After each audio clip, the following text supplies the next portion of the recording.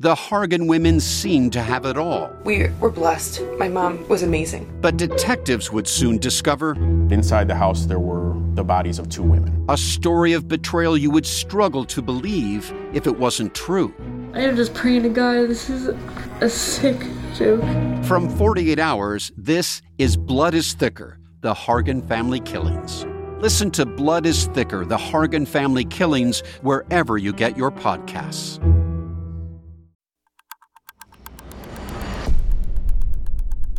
Today is Monday, January 25th, 2021. On this day in 1993, a Pakistani national opened fire on cars waiting to turn into CIA headquarters in Langley, Virginia. After years of seeing American imperialism damage Muslim lives across Asia, from Iraq to Afghanistan and Pakistan, the man decided to take matters into his own hands.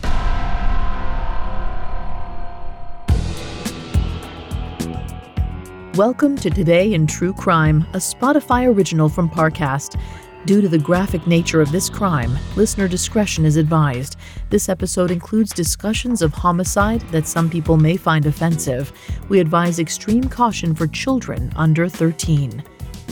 Today, we're covering the shooting of 5 CIA employees on their way to work by Mir Aimal Kansi. The result was the death of 2 people and a 4-year international manhunt. Let's go back to the morning of January 25th, 1993, as a line of cars waited to turn into CIA headquarters for work.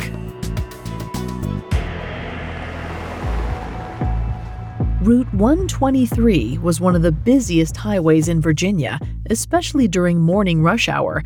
Roughly 5 miles outside of Washington, D.C., the road became one of the go-to ways for government employees to make their way to the Capitol.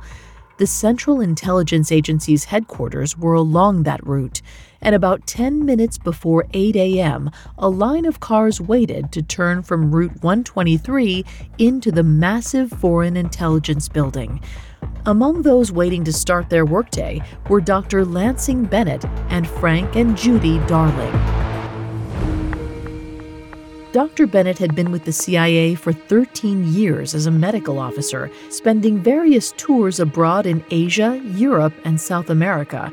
For the past 2 years, he'd been working on medical assessments for high-profile international leaders.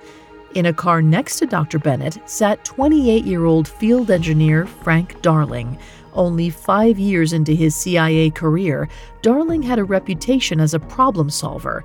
And yet, Darling had noticed a bit of a lull in his work the last few weeks. Realizing he was a rising star in the CIA, he knew furthering his education was key to his growing success. So he decided to take advantage of the downtime and go back to school for electronics engineering. Sitting next to Frank was his bride of 3 months and fellow CIA employee, Judy, and together the newlyweds were excited about their future. Dr. Bennett and the Darlings were just 2 of the cars waiting for the arrow to turn green. The sound of the turn signal in their cars ticked away like the hands of a clock, drowning out morning talk radio blasting from their speakers. Suddenly, bullets began crashing into the cars, shattering the windows and embedding into the metal sides. Judy Darling turned around and saw a gunman with an AK-47 walking along the line of cars, wildly firing. Before she had time to register what was happening, she watched as a bullet struck Frank in the back. Frank was still conscious. He yelled at Judy to hide under the glove compartment. Judy did as instructed and waited as the gunshots continued for a few more seconds, and then silence. After a few moments, Judy turned and saw her husband slumped over in his seat, motionless and covered in blood. Frank had saved her life in exchange for his own. But Frank wasn't the only one killed in those chaotic seconds. Dr. Lansing Bennett was also fatally struck, and as the smoke cleared, 3 others sat in their cars with injuries. As paramedics and police raced to help the injured, the gunman, a Pakistani national named Mir Aimal Kansi, sat in the nearby woods in disbelief. He was confused that no one had tried to stop him. After 2.5 hours of laying low, Kansi realized if he waited any longer, the authorities might find him. It was time to leave America and disappear. Coming up, the manhunt for Mir Aimal Kansi. Listeners, this month marks 60 years since John F. Kennedy became the 35th President of the United States, ushering his already prominent family into the highest enclaves of political power. But behind their storied successes lie secrets and scandals so severe, if it were any other lineage, they would have been left in ruin. This January, to commemorate this iconic milestone, dig into the dramas of a real-life American dynasty in the Spotify original from Parcast, The Kennedys. This exclusive series from Spotify features your favorite Parcast hosts, including me, covering every angle of the Kennedys from shows like Conspiracy Theories, Unsolved Murders, Crime Countdown, and others. Assassinations and conspiracies, corruption and cover-ups, international affairs, and extramarital ones too. Examine all of the Kennedy family's most controversial moments, all in one place. You can binge all 12 episodes of this limited series starting on Tuesday, January 19th. Follow the Kennedys free and exclusively on Spotify. One size fits all seemed like a good idea for clothes. Nice dress. It's a t-shirt. Until you tried it on. Same goes for your healthcare. That's why United Healthcare offers a variety of flexible, budget-friendly coverage for medical, vision, dental, and more. So whether you're between jobs, coming off a parent's plan, or even missed open enrollment, you can find the plan that fits you best. Find out more about United Healthcare coverage at uh1.com. That's uh1.com. Now back to the story.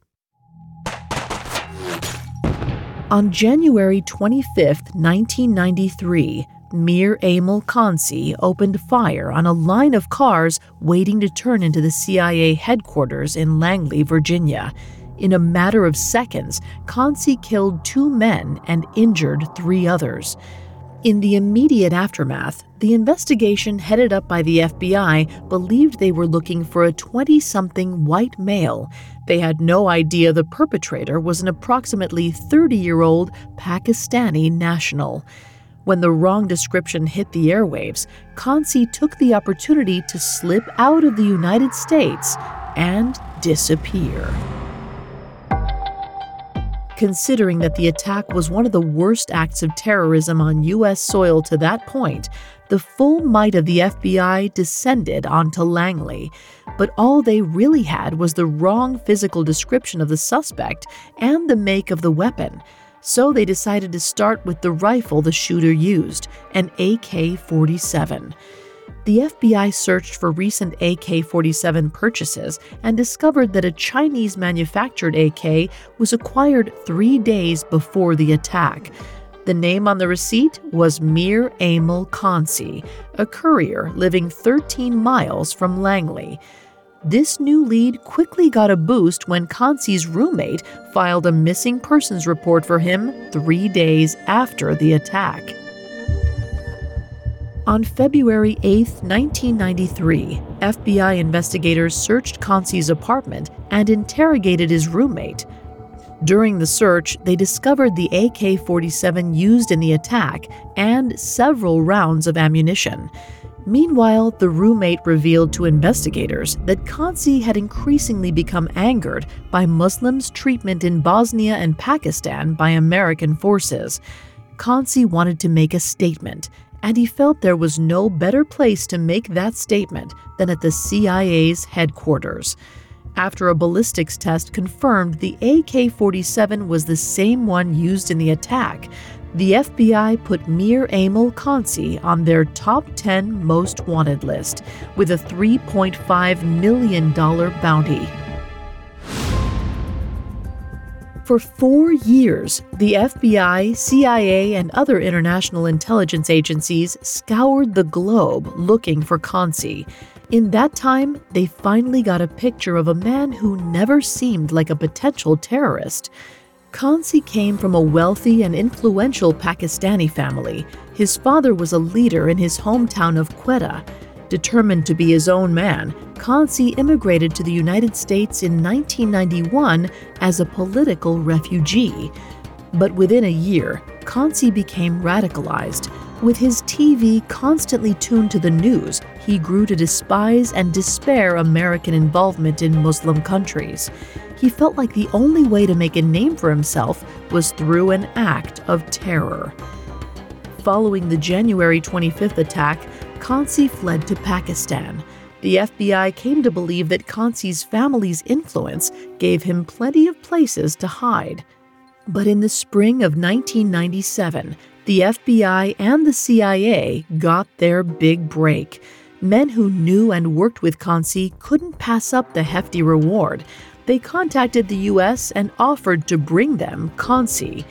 For the next few months, the CIA, FBI, and State Department coordinated with the Pakistani government's intelligence arm.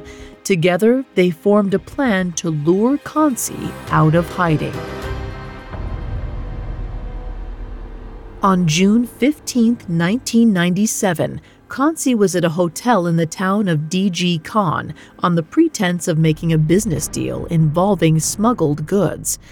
But when Kansi answered the door for the meeting, he didn't find potential business partners. He found the FBI and CIA. Within a half hour, he was in handcuffs.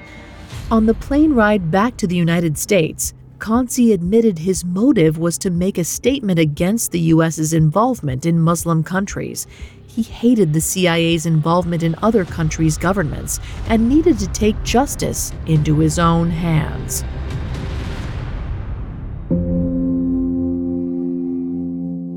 On February 4, 1998, Mir Aimal Kansi was sentenced to death for his crimes. Nearly 5 years later, in November 2002, he was executed by lethal injection. Meanwhile, a memorial was raised to honor the lives of Dr. Lansing Bennett and Frank Darling. It's located on Route 123, just outside the CIA entrance.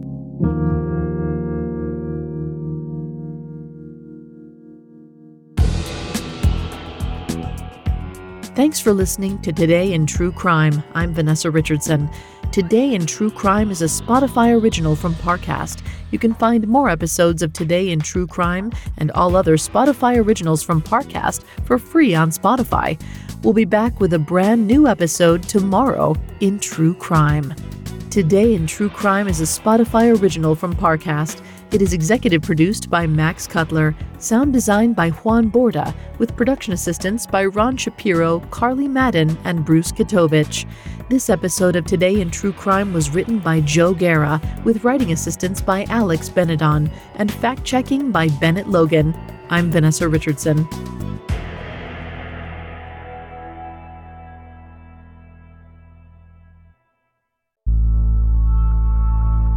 Fact. Fiction, fame. Discover the real story behind one of history's most formidable families in the Spotify original from Parcast, The Kennedys. Remember, you can binge all 12 episodes starting on Tuesday, January 19th. Listen free and exclusively on Spotify.